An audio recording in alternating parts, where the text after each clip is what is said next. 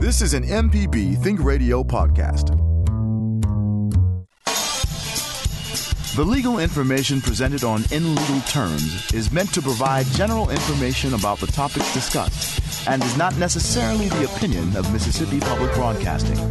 The information conveyed does not create any type of attorney-client relationship. Please consult an attorney provider before making any decisions about your specific legal questions.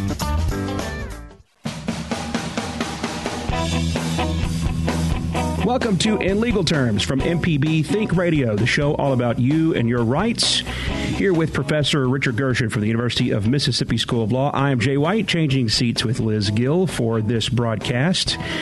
And this morning we're talking about sports betting in Mississippi, and it's 1 year anniversary, or its inaugural birthday, I guess you could say, or anniversary of its birthday. I messed that all up. Sorry, Liz, I'm already 0 for 1. So we're talking about sports betting in Mississippi today after 1 year of being legal in Mississippi. And with us this morning is Professor Ron Reishlock. He has been on the faculty at the University of Mississippi since 1987, and he currently serves as the university's faculty athletic representative, which is probably a good conversation starter. So good morning to you both. Professor Gershon, how are you? Doing great, Jay, and it's always wonderful to have Ron on the show because he brings so many levels of expertise. He has written a book on gaming law, and so that is specifically relevant to today's show, but just tremendous background. He's been on NPR. He's been on a lot of national broadcasts, asked to speak all over the country, and we're really happy to have him on the show today. Yeah, and he's been on MPB before. He was a guest on MPB's Season Pass before that show met a watery grave a couple of years ago, and was talking about this very thing, I think, leading up to the legalizing of sports betting in Mississippi. Mr. Reishlock, welcome in. How are you? Thank you very much. It's great to be here. Well, let's get into it. Let me ask you about sports betting in Mississippi through 1 year. Let me ask you, Ron, about your opinion about how this has gone the first year versus maybe what your expectations were leading into the legalizing of sports betting in Mississippi and what its impact might have been. Well, I think if you look at the revenue that's come back, casinos in general are fairly pleased with the way it's worked out. The main thing, sports betting is not a huge revenue driver for most casinos. That's why in several states, by the way, they have legalized sports betting, but casinos haven't offered it yet because it's not a lot of money in and of itself. But it tends to bring people to the casino. And so I think that's what Mississippi casinos have been able to capitalize on. Our surrounding states don't have or haven't had sports betting available, so they make packages and people come in for the weekend, watch sports, place bets, and go to restaurants and play at the tables and other things like that. So, yeah, that's a great point, and you kind of answer what my next question was going to be, is why for Mississippi was this looked at as such an opportunity. Let me ask you this. There are several sports books kind of splotted throughout different parts of the states, but the books all seem to be right on top of each other in 2 or 3, general locations, or 3 or 4 general locations. Is there worry, and this is kind of sort of off topic, this is more, I guess, your opinion than necessarily looking at it for what it is. Is there any kind of fear that there's oversaturation of the opportunity and the places to wager on sports in Mississippi versus what the actual demand is? Well, I think as betting grew across Mississippi, as the casinos opened, there was continual fear about oversaturation because we adopted a free market approach where if you have the money to offer it and you can pass the background checks, you get to open your casino, you get to open your sports book. And if that means that along the way some, companies that don't offer quite as nice of accommodations, they lose out in the market. So be it. But that has been the approach. It's worked well so far. And I don't think that in-state competition is a huge concern to the industry now. I think what we're going to look at, we're going to begin to see Arkansas opened its first sports book last week. if you see them come surrounding states, because we are attracting out-of-states bettors, and if we lose that market, that's where you'd see the problem. Is there a way to, I guess, statistically separate where the money is coming from, in-state versus out-of-state consumers?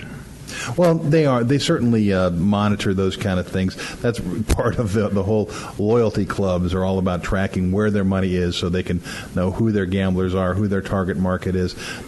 I'm not privy to all that information, but the casinos are quite good at that kind of thing. Do you think that is it more of something that is attracting people to Mississippi, as you kind of mentioned there a little bit? Is it more of a resort type of situation, or is it? Are they excited about how many people in Mississippi are going out to do this and embracing it? Well, there are two questions there, I think, a little bit. In terms of bringing people in from outside, that's clearly the Gulf Coast model. Mm-hmm. It's you want to bring people in, have a nice golf course, have water, have restaurants, have things to do, bring in, have a package weekend kind of thing. And I think that's the model on the coast. That, and of course, always locals. You always rely on that. I think in Tunica, up closer to Memphis, it's been more in terms of attracting day tourists. They had more of a conference center built up kind of situation, but as Arkansas's gambling industry has developed, it's cut into that market some, and I think it's more reliant upon on day betting.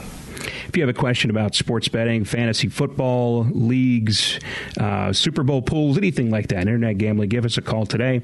The number is 1-877-MPB-RING. That's 1-877-672-7464. You can also send us an email to our address, legalterms@mpbonline.org. Let's backtrack a little bit and kind of look at the lead-in to this becoming a thing in Mississippi.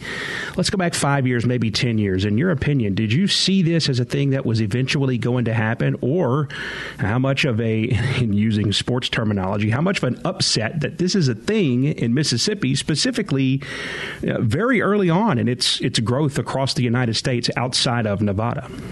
Well, it's really kind of funny that way how quickly Mississippi embraced gambling. With I think it was in around 1990 the idea of the riverboat gambling, and that's how the legislation got through. We didn't envision the type of large-scale casinos that they turned into. However, I will say 10 years ago, I was quite convinced that the folks in Mississippi wanted to be able to offer sports betting if they could. There was federal legislation that made it illegal to do so. The Mississippi legislature, a year or so in advance, changed the law so that if the federal law were ever declared unconstitutional or ever repealed, sports betting would be available in Mississippi, and that's what happened. The United States Supreme Court held that the federal law banning states from offering sports betting was unconstitutional.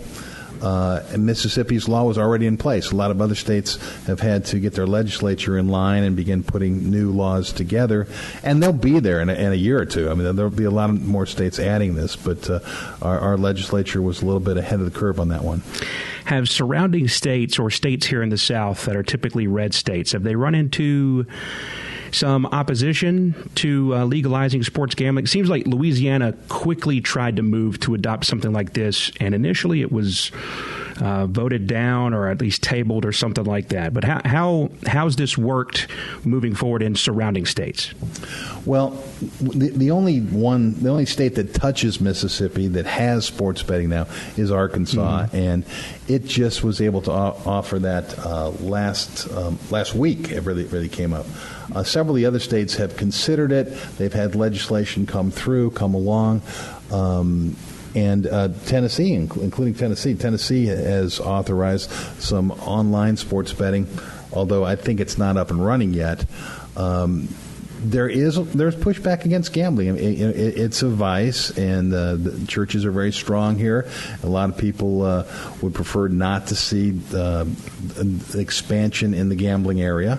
So it is a political consideration. That is interesting, especially the first two being out of the gate in the Deep South, being Mississippi and Arkansas. You know, you would guess maybe Tennessee or Georgia, something like that, or Florida specifically. Those three states, they have very progressive parts to those different states. Some bigger metropolitan areas that always kind of lean that way. But here it is, two very rural, very deep South, very red states that are out of the gate first. Let me ask you about the impact of this on Nevada and Las Vegas specifically, which is kind of the sportsbook capital of the world, I suppose, at least America for sure. I know it hasn't really had much of an impact, but how are they looking at this and the prospect of more and more places adopting legalized sports betting? How are they looking at that, and what's their opinion of it, and how do they plan to combat it to a certain extent? Well, it is very interesting. There are a couple of different approaches you've seen from different casinos, different casino operators. There's some who see this as an absolute threat, online betting as a threat, and want to drive people to their brick-and-mortar businesses. There are others who see this as an opportunity. They're expanding it. Maybe they're all expanding in the area, but there's some that are more aggressively expanding. Others are concerned about it. And it's a two-sided sword, I suppose. I suppose to one extent, to the extent that this becomes more popular, more people engage in it, Las Vegas is still going to be the place to go. People are still going to want to go there, and it'll benefit from that. On the other hand, if you're looking at a flight and a hotel and getting to Las Vegas, or we can drive to the coast for a weekend, and it's a lot less expensive, and they're offering comparable services, it may cut into their business. And, casino gaming, I suppose it's not like maybe people envision it, in 1968 out of the middle of a desert like they've seen in a movie. It's so corporate now that it's not really a us versus them thing. It's kind of an all of us together in different places kind of thing, right? Yeah, so many of the casinos operate across multiple states. Even the progressive slot machines, you may be contributing to a jackpot that gets hit in a different state, or you might win one that was funded from a different state. How about that? That's Ron Riechlake is our guest this morning. And this morning we are talking about sports gambling here in Mississippi. It has been legal for 1 year, and we would love to have you call us if you have any questions about that. 1-877-MPB-RING. That's 1-877-672-7464. We have in the conversation today sports gambling, fantasy football leagues, internet gambling, daily fantasy sports, which was kind of the thing before the I guess regular, you would call it, legalized sports gambling came through. And we'll talk a little bit about this a little bit later on in the show. Your Super Bowl squares game, are they coming? Is the law coming after you for that? We'll talk about that and more. This is In Legal Terms on MPB Think Radio.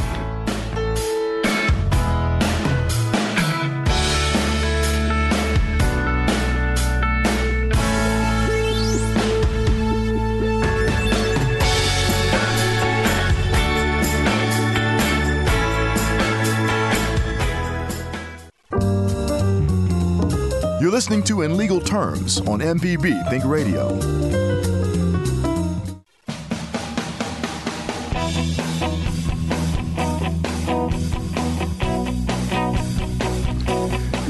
Welcome back. This is In Legal Terms on MPB Think Radio, the show all about you and your rights, with Professor Richard Gershon of the University of Mississippi School of Law. I am Jay White. Sports betting, legal in Mississippi for a year now. That's our topic this morning. Scratch-off tickets, multi-state lotteries. That's coming up in the future. Sports gambling, fantasy football leagues, internet gambling, daily fantasy sports, all of that kind of stuff. If you have a question about that, give us a call. The number is 1-877-MPB-RING. That's 1-877-672-7464. You can email us legalterms@mpbonline.org. Professor Gershon, your thoughts about the first year of legal gambling in Mississippi? Well, Jay, I totally agree with you. It was a surprise to me that we jumped on the bandwagon so fast. And, especially since the lottery has been an issue for a long time, and we'll get to that later, that we would go straight to sports betting. But what I want to know from Ron is if I do have that game, if I do the NCAA tournament bracket, am I in trouble? Jay, I'm already in trouble because I say veggie burger in Mississippi, so I don't want to get in any more trouble. Oh, that's right. So let's dig right into it. The NCAA tournament pool. Everybody does the competitions now on it's Yahoo or ESPN, different things like that. But there are also friendly competitions amongst friends. How does this impact that? And how does the law speak about things like that? Well, we were just talking about that in the break, and very technically, gambling is defined as a consideration or a bet, outcome derived by chance, and a reward. So if we pick a bracket, technically, and this happens primarily if they get very high stakes. I mean, you almost never see these things prosecuted. But technically, there's an argument. The issue becomes whether filling out the bracket is a game of chance or a game of skill. And if it's a game of chance, technically it can be gambling. If it's a game of skill, then it may be legal. Now, the thing that I know I participate in, a lot of people do, where you go online to ESPN or somewhere, you fill it out. It doesn't cost anything to join. Right. That's not gambling because you're not risking anything. I guess the differentiation between chance and skill, boy, there's a lot of gray area there. That brings in the argument of daily fantasy sports, which, it's a lot of chance whether this guy's going to do something today or not. But at the same time, there is certainly an art to picking the right lineups and putting the right guys in the right places at the right value to get into the spots that ultimately pay you the most money. It is very interesting. Is there a way legally that one side or the other, whether you're for or against that, can make some sort of hardline definition that something like a daily fantasy sports is most definitely either skill or either chance? I don't think there is a hard line to draw there. There are cases, and most clearly established in poker, where the issue has gone to the state Supreme Court in various states. In some states, the Supreme Court has concluded it's a game of skill, and therefore it is not gambling. Other it's a game of chance, and therefore it is. I think the idea behind fantasy sports, and one of the reasons they got a foothold with the Mississippi legislature and in some other states, is by arguing that it's a game of skill and therefore it should be exempt from prohibitions on gambling. But when you reduce the amount of play result that you're looking at to daily fantasy, instead of a season-long fantasy where you're managing a team all season long and dealing with injuries and everything else, when it reduces to a daily fantasy game, it's pretty close to chance. That's true. There is still an art to it, and I have heard. I cannot tell you from experience about things like that. If you want to talk about our conversation today, sports gambling in Mississippi, 1 year old now, you can call us. The number is 1-877-MPB-RING. That's 1-877-672-7464. Places like a FanDuel or DraftKings, those are the two competition for daily fantasy sports, the two biggest ones anyway. Or let's say offshore betting sites or British gambling sites are a big thing now. How much do these have an effect on sports gambling or gambling money spent in general in Mississippi? Well, let's be clear. If anyone is out there, they're gambling online, even if it's about sports and they think it's legal, it is not. Online gambling is prohibited in Mississippi, and if you're putting your money with, say, one of these offshore casinos or something, there are cases where they've gotten the money and they've folded up and left town or left the island, and you're stuck without your money. So online gambling in Mississippi is not legal. 1-877-MPB-RING is the number. That's 1-877-672-7464. Can people who live outside of Mississippi come here to place sports bets, even though it may not be legal in the place that they come from? Sure, as long as you're at the casino, placing a sports bet is okay. We even actually got, I said online betting is illegal. Under the law in Mississippi, you can bet from your phone if you're on the property of a casino that has everything wired up correctly. We have at least one casino that is wired up, but it's not yet operating. So we're not quite doing that. But some states, if you've got the app and you are, I think this is West Virginia, Pennsylvania, New Jersey, anywhere in the state, you can actually place a sports bet. What do you think the people in New Jersey think about this? For the longest time, they've kind of been positioned as that number 2 right behind Nevada, and that if anything ever broke in this regard, it seemed like they were going to be the ones that were going to be right there. And I know they're still a big player in the game, but they kind of got beat to the punch in this to a certain extent. Well, they're up and running pretty quickly, and they really drove the legislation. I've said earlier there was a federal law that was declared unconstitutional that allowed states to offer sports betting. It was from New Jersey. It was New Jersey challenging that federal law that had exempted, that had allowed Nevada to have sportsbook, but did not allow New Jersey to. So they fought very hard, got the law declared unconstitutional, and they are up and running now. And one of the big drivers from this was Delaware also, right? I wanted to chime in. Our family is from Arkansas, and we enjoy going to Oaklawn, their horse race track that they have there.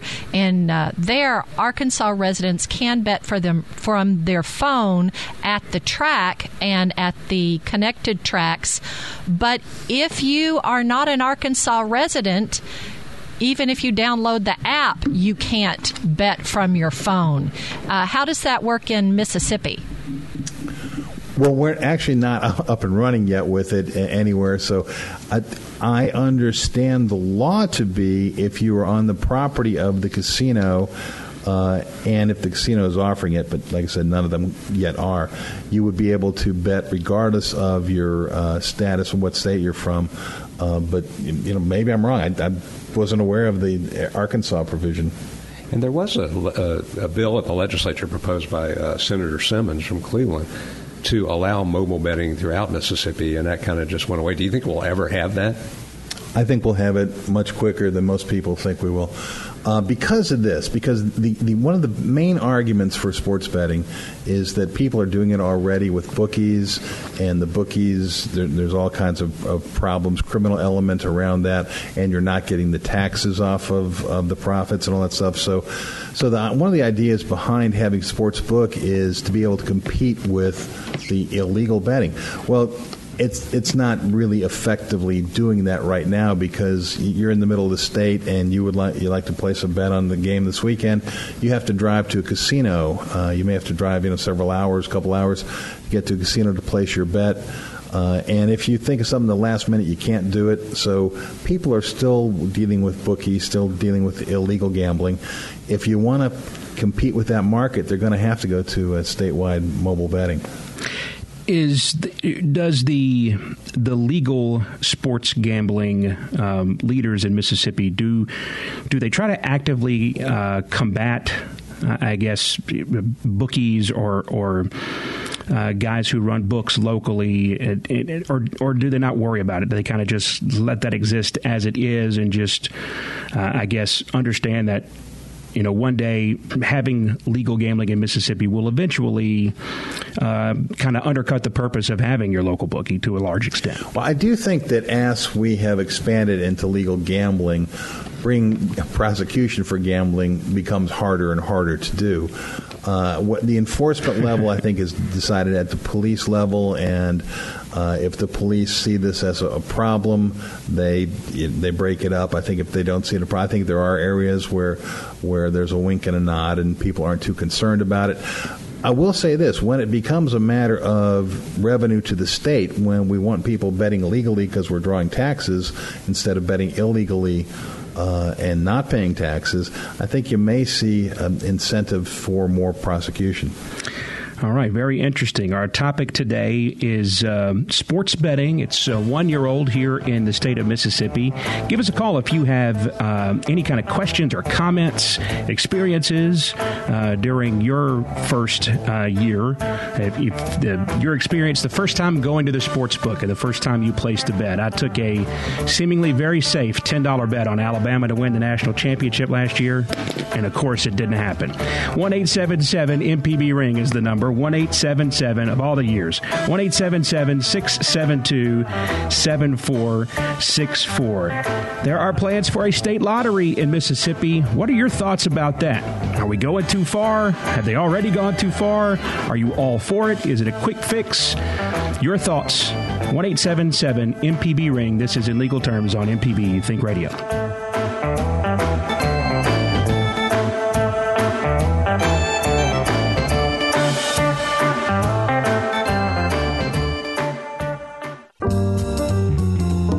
You're listening to In Legal Terms on MPB Think Radio.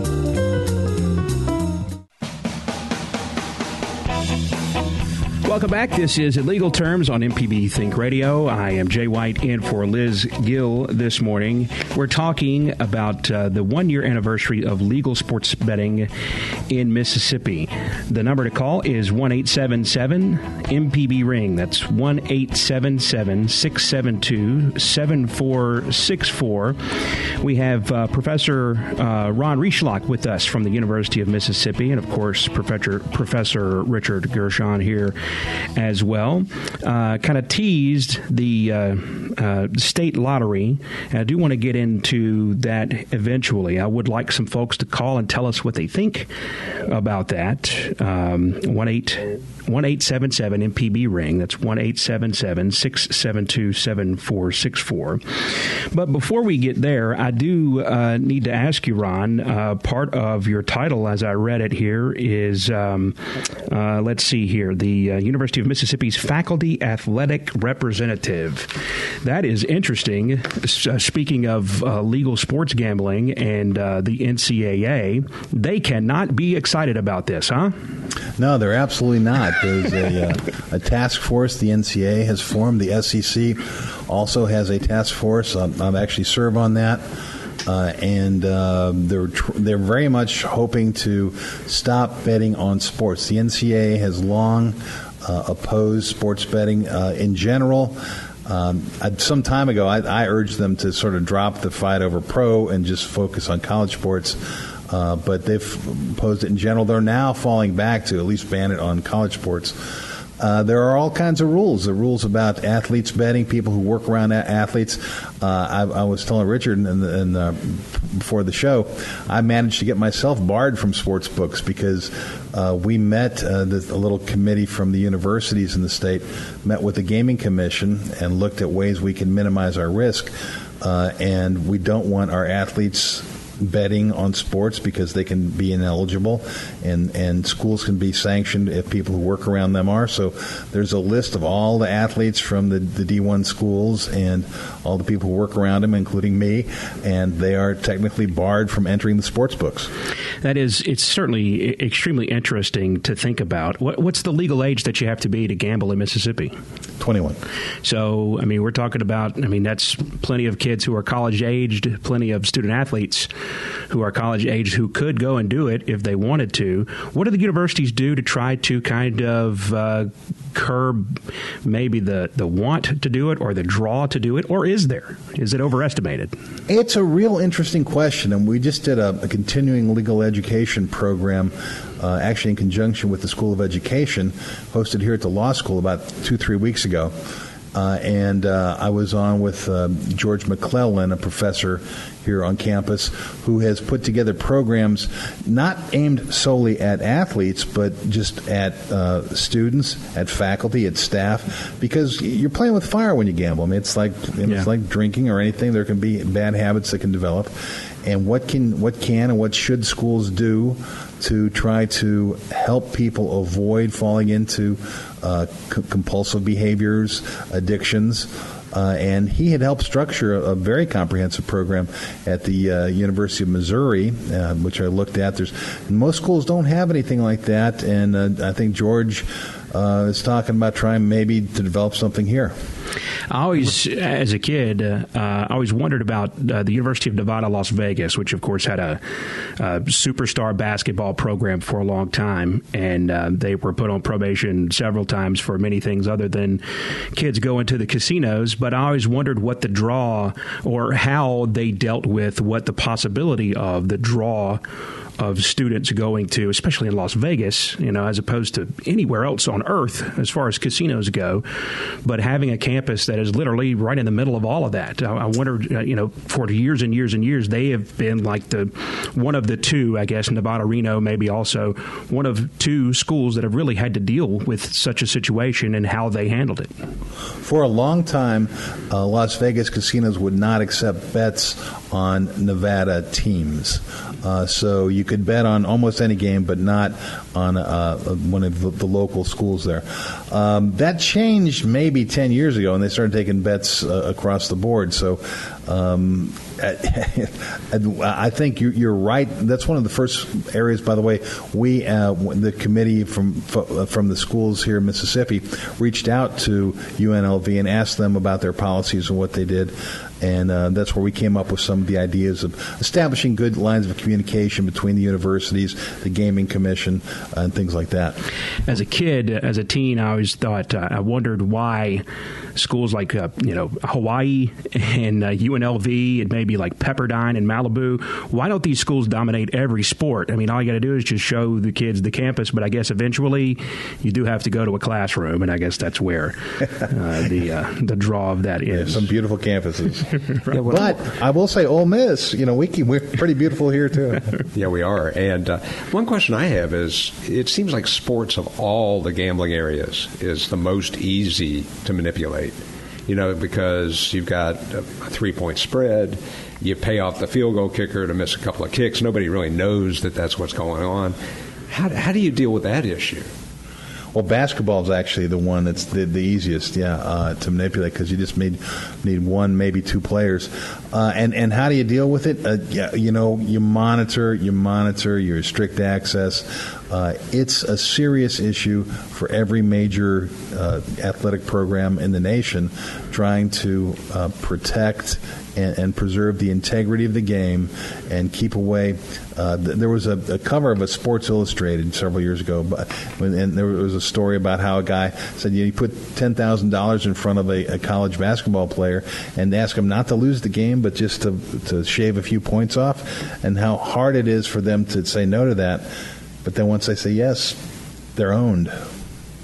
Wow, that's a great point. It's a slippery slope, or maybe straight down. not much of a slope.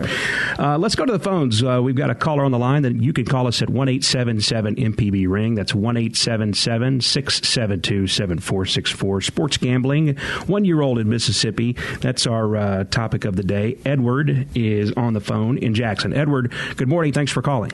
Good morning. How you doing today? Listen, let me get this straight. If you bet and you win, you got to pay taxes. If you bet and you lose, whoever gets the money has to pay taxes on that. So my opinion is, just like a profit and loss in a business, if you lose more than you win, you ought to be able to deduct that off your income taxes just like anything else. Because they want the money when you win. They ought to be liable for when you lose, too. That's my story right there. You would think, but that's not how it works. Richard's the tax lawyer, so you can tell us, Rich. Well, the Internal Revenue Code, Section 165, says your losses are limited to the extent I know. The gains. I'm just there's saying, a reason. It's a good point, but one thing to think about is that's discretionary. So, if I go and spend money watching a play, I'm not going to be able to deduct that. I mean, that's entertainment. So at least I can offset my winnings by the amount I lost. Well, the thing is, too, if enough people, are having to pay a lot of taxes, they're just better off going back to the bookie, and if they're not going to be enforcing that much anymore. So this way they'll be losing taxes, and the bookies will be coming out ahead more than the casinos. Which may drive the police to look harder into bookies and prosecute them more. I mean, you're absolutely right. That is an absolute possibility, and it's happened elsewhere before. Edward, my man, give us a call back soon and keep speaking on behalf of the people, all right? Yes, sir. Have a good day now. Goodbye. All right. Thanks, Edward.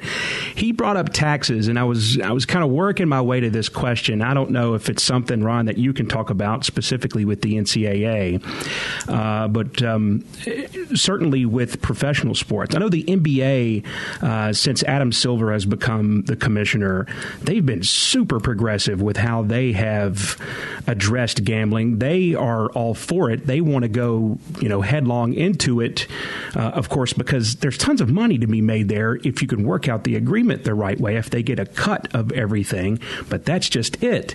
I know Major League Baseball, which, usually moves pretty slow as far as changing things go as a sport. They still look at it like it's rocket science, and they don't want to, don't want to touch it, don't have anything to do with it, at least for the time being. The NFL, though, is the monster in the room, bigger than an elephant. It's the monster over there in the corner. What are the leagues, what do they have to say, and what are their rights, and how do the casinos and the gaming commissions interact with the leagues in terms of them wanting their cut of the revenue of all of this stuff that's basically based off their product? Right. Well, that's a great question. And I'll say that initially the leagues were defending the prohibitions on gambling, and for a long time through litigation, not just statements, but in court and elsewhere, they defended the laws that prohibited gambling. You're right. The NBA and Commissioner Silver were the first to kind of breach the idea of, hey, maybe we should embrace this. Baseball goes back to the Black Sox of 1918 when they threw the World Series, so they've always been very strict about gambling. Sure. But I noticed probably 20 years ago, sports began getting involved with state lotteries. We got a state lottery, and they started offering prizes that were associated with teams and things like that. And that was a little bit of a breach. And then once this law fell down, once the New Jersey won the case and had the federal law declared unconstitutional, it was clear there was going to be sports gambling. The leagues lined up and began asking for an integrity fee. In other words, 1% of the bet made across the board be paid back to the teams that were supplying the content that was driving the betting. Now, pretty much across the board, that's been shot down. They've not been getting the integrity fees. So I think they're looking at some other avenues now, including, they're partnering. Well, that's because, we could get in the weeds on this stuff, right? It's like interstate commerce and antitrust exemption laws, which all of the major sports leagues in the United States and the NCAA they have basically an excuse to be looked at by the federal government as not interstate commerce, even though they're like bajillion-dollar businesses. Is that part of the reason why they are kind of excused and not considered as part of the equation when it comes to gambling? Well, I think, frankly, part of the reason simply is there are old cases where the courts have said people betting on the sports are not associating themselves with the sports. There were cases when the NFL, for instance, tried to sue a state lottery to stop the lottery from using its teams as part of a daily lottery thing. The court held, it's a separate entity, and the fact that people are using your games to bet does not make you a partner in the matter. So it's harder. I think you're going to see some stuff probably around likeness and image and things like that are more likely to if they're going to grab a piece of it, but it might be easier just to work out partnership agreements, and I think that's what you're seeing more of. Starting, by the way, with FanDuel and SportsKing, the daily fantasy stuff. Yeah, absolutely. They've adapted quickly with that because that ball was snowball rolling downhill, jump in or get left with that thing. No matter how big and how many millions of dollars your league makes. It's interesting when we come back. If we have time, I'd love to ask you about specifically if the leagues have a claim, or I suppose they don't have a claim for part of the tax revenue on gambling when it is surrounding their product, what the difference between that is and when somebody like the NFL can go after churches to break up Super Bowl parties. We'll ask that after this break. Also, plans for a state lottery in Mississippi. We will dig into that as well. I'm Jay White in for Liz Gill. This is In Legal Terms on MPB Think Radio. We'll be back.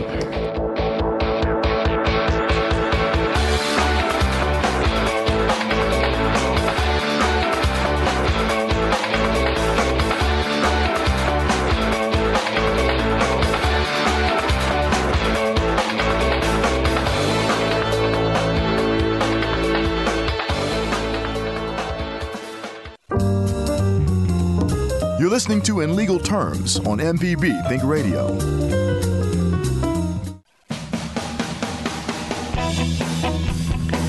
Welcome back. You're listening to In Legal Terms on MPB Think Radio. We hope you subscribe to the podcast of the show. There are many different podcasting platforms. Liz likes Podcast Addict. I have recently, I'm constantly in the market for the best podcast app, and I don't know why I can't settle on one. I guess maybe I'm just a dork for seeing how they all work and what their little intricacies are and how they separate themselves in the marketplace from one another. I am on Google Podcast. I am listening to the argument of the giant in the industry right now. Fair game. And I guess I'll let you know how it works out at some point if you're interested. But we certainly do hope you subscribe to the podcast. You can get it iTunes, Google Play, on Google Podcast as well. Spotify, they are on now. And, of course, the MPB Public Media app, free in the iTunes and Google Play stores. Ron Reishlock is our guest from the University of Mississippi. Richard Gershon as well, as always, every week with the University of Mississippi with us. And before we went to the break, I kind of threw a little bit of a question that I'd love to have explained, Ron, and that's kind of what is the difference? And based on the fact that if the NFL can break up a church get-together to watch the Super Bowl, as an example, or let's say somebody having a party and they hang a Super Bowl banner. It's at a business or something like that, like a sports bar, and they can't put up a banner that says the Super Bowl. They got to say, hey, come see the big game or something goofy like that, versus the NFL not being able to be part of the profit on gambling on NFL games. What is the difference? I know there is a difference, but what is the difference? Well, yeah, there is. And that's really is a pretty great question and great analogy. The NFL owns the trademark to the word Super Bowl, and so you can't have an event. They're always in January. There's buy your new TV for the big game, which drives me crazy. I mean, they ought to trademark the big game too. Culture. It seems to me that it should go beyond that, but. They have control over that. They don't have control over St. Louis versus Chicago and a score. And that has been a long part of the sort of public domain. If they actually... if you use, I think, the football helmets or logos, something like that, there's an argument there. And I think in actually the lottery case I mentioned earlier, the court said that. It said if you're using the images, it's a different thing, but just using the city names and the scores, that's like the news, and you don't have control over the news. Very interesting. All right, let's change gears. We've teased this a handful of times here. The state lottery. How close, how realistic an opportunity is this? How close is it? I guess, what do we lack before this is a thing in Mississippi? And how do they set it up? I know that's a lot of questions. I guess first things first, how realistic is it to expect a state lottery in Mississippi? Well, it's completely realistic. It will happen, and they hope to have it up and running by about December 1st. They have contracted with an agency, a company that runs these kind of things. One of the interesting things, and I really didn't think about it until I was reading about this, but they have to have a jackpot ready because somebody could win the first day. So they've got to set aside enough money in advance in case they have major winners that first week or so. But it's on the way. So how do they go about being part of this? And are they part of the big Powerball that everybody sees and everybody runs right across the bridge into Louisiana? And by the way, is this going to collapse the entire economy of that row of towns right on the other side of the Mississippi River Delta, Bridge? Louisiana, Delta and Mound and all of those Vicksburg. places, right? How do they go about setting this up? Well, and again, essentially, you contract with a company that comes in and runs these things. And, yeah, they will enter into the Powerball competitions. And, yeah, it's going to have an impact on the border, the stores on the border that rely upon people from other states. Years ago, I practiced law in Chicago, and the highest revenuing convenience store in the region was just across the Wisconsin border because everybody used to drive from Wisconsin down to buy their lottery tickets. It's going to reshape a few things. So as opposed to sports gambling, which is a lot of fun and is, big, loud bang and noise and colors, at least on the surface, this state lottery and being a part of a state lottery, what kind of an impact financially or economically do lawmakers and industry leaders expect that to have in Mississippi? And is that the driving cause of this They're happening? looking at about $80 to $100 million a year after the first year. The first year, there'll be some startup costs. It'll probably be about half that. But that's what they're hoping for. And the first $800 million will be devoted to infrastructure, roads, bridges, stuff like that. Any excess above that would then go to education. All right. So, that seems like something that will be a big deal for Mississippi. I'm eager to see how it plays out, how it will affect the economies specifically, and I don't know if they look at it statewide or if they can look at it by market, but how that would affect the economies in major metropolitan areas around the state. I mean, does the trickle down effect from the lottery, can it have an impact on local economies like that? Well, it can, positive, but often, to be totally honest, often the economic impact of a lottery is not entirely positive. I mean, you're taking a significant amount of money sort of out of the economy and providing it to the government to do needed projects, obviously. But it's not always 100% beneficial to the economy. There'll be some economies that will benefit. Convenience stores love this because they get a lot more foot traffic. Sure. But there are people who will divert funds that they used to use to go out to eat or to go to a movie or to buy tennis shoes for the kids that will go to lotteries. Yeah, that's a good point. Your final thoughts on sports gambling in Mississippi after a year. Looking back, your thoughts on this past year, and then maybe your thoughts on how this will continue to evolve going forward. Well, I think that overall, I think the industry would say this has been a successful year.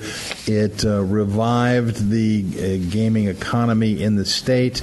It brought more people in for weekends and for fun.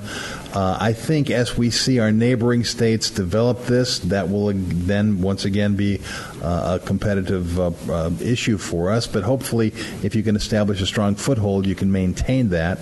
And I think going forward, we are going to see development of online gambling and apps where you can do that. That'll probably even offer in-game betting, proposition bets, things like that. I know that's a big deal in England with the British football and things like that. It is a major contributor to the rabid fandom. The ability, and boy, do they promote the heck out of it all over the place, nonstop on game days, which is seemingly every day. The fact that you can bet live props in games as it's going on your phone in the stadium, that's pretty wild. Throw in beer, and that's a time that can be had if you're ready to have it. So, Ron, we certainly do appreciate your time and coming in and hanging out with Professor Gershon and talking to us about this today. Well, thanks, Jay. It's always great. All right, that's going to wrap it up for us today. In legal terms, you've been listening to on MPB Think Radio. Our call screener for today's show has been Michelle McAdoo. Liz Gill, who is normally the host, is engineering. She is the producer of the show as well. Interesting little switch we had here, little musical chairs. Hopefully next time I do this, I'll be able to speak English better. And our board engineer in Jackson, as I just mentioned, Liz Gill. For Professor Richard Gershon, who hosts from the University of Mississippi School of Law, I'm Jay White. Coming up next is the Tuesday Southern Remedy Show, Relatively Speaking, with Dr. Susan Buttress, and we hope you'll join us again next Tuesday at 10 for In Legal Terms on MPB Think Radio.